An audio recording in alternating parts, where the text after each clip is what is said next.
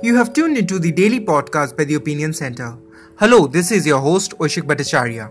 The daily podcast scrutinizes the major headline-making news of the day in greater detail. It is the 15th of May today, and we are on the 52nd day of the lockdown. Finance Minister Nirmala Sitharaman addressed the nation for the third day in succession today. Yesterday, she had announced a stimulus package to support migrant workers and the urban poor. And on 13th May, she had announced the details of the 20 lakh crore rupees stimulus package introduced by Prime Minister Narendra Modi. And today, she announced Today, the third tranche of announcements which are being made is focusing on agriculture and allied activities. Agriculture, fisheries, dairy, animal husbandry and allied activities.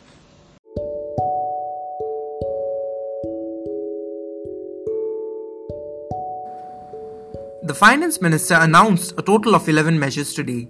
8 related to strengthening agricultural infrastructure and 3 related to administrative reforms. The major highlights of today's announcements were the following. The Finance Minister said that a legal framework will be created to help farmers engage with processors, aggregators, large retailers, exporters in a fair and transparent manner. She also said that a central law will be formulated to provide adequate choices to the farmers to sell produce at an attractive price. She added that a barrier-free interstate trade would be promoted.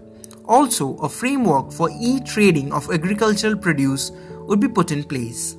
The Finance Minister also said that Essential Commodities Act will be amended to enable better price realization for farmers. Similarly, 500 crore rupees were allocated to beekeeping and its development. Also, 4,000 crore rupees were allocated for the promotion of herbal cultivation.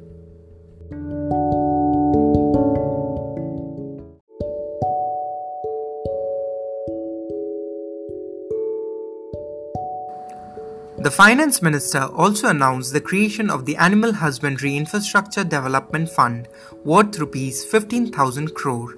Similarly, 1 lakh crore rupees was allocated for Agri-Infrastructure Fund to create farm gate infrastructure for farmers. The Finance Minister said that the government will invest 20,000 crore rupees to develop marine and inland fisheries. She also introduced a 10,000 crore rupee scheme for formalization of micro-food enterprises. That will be all for today. Thank you for tuning in. Keep listening to the daily podcast for regular updates on the most important issue of the day.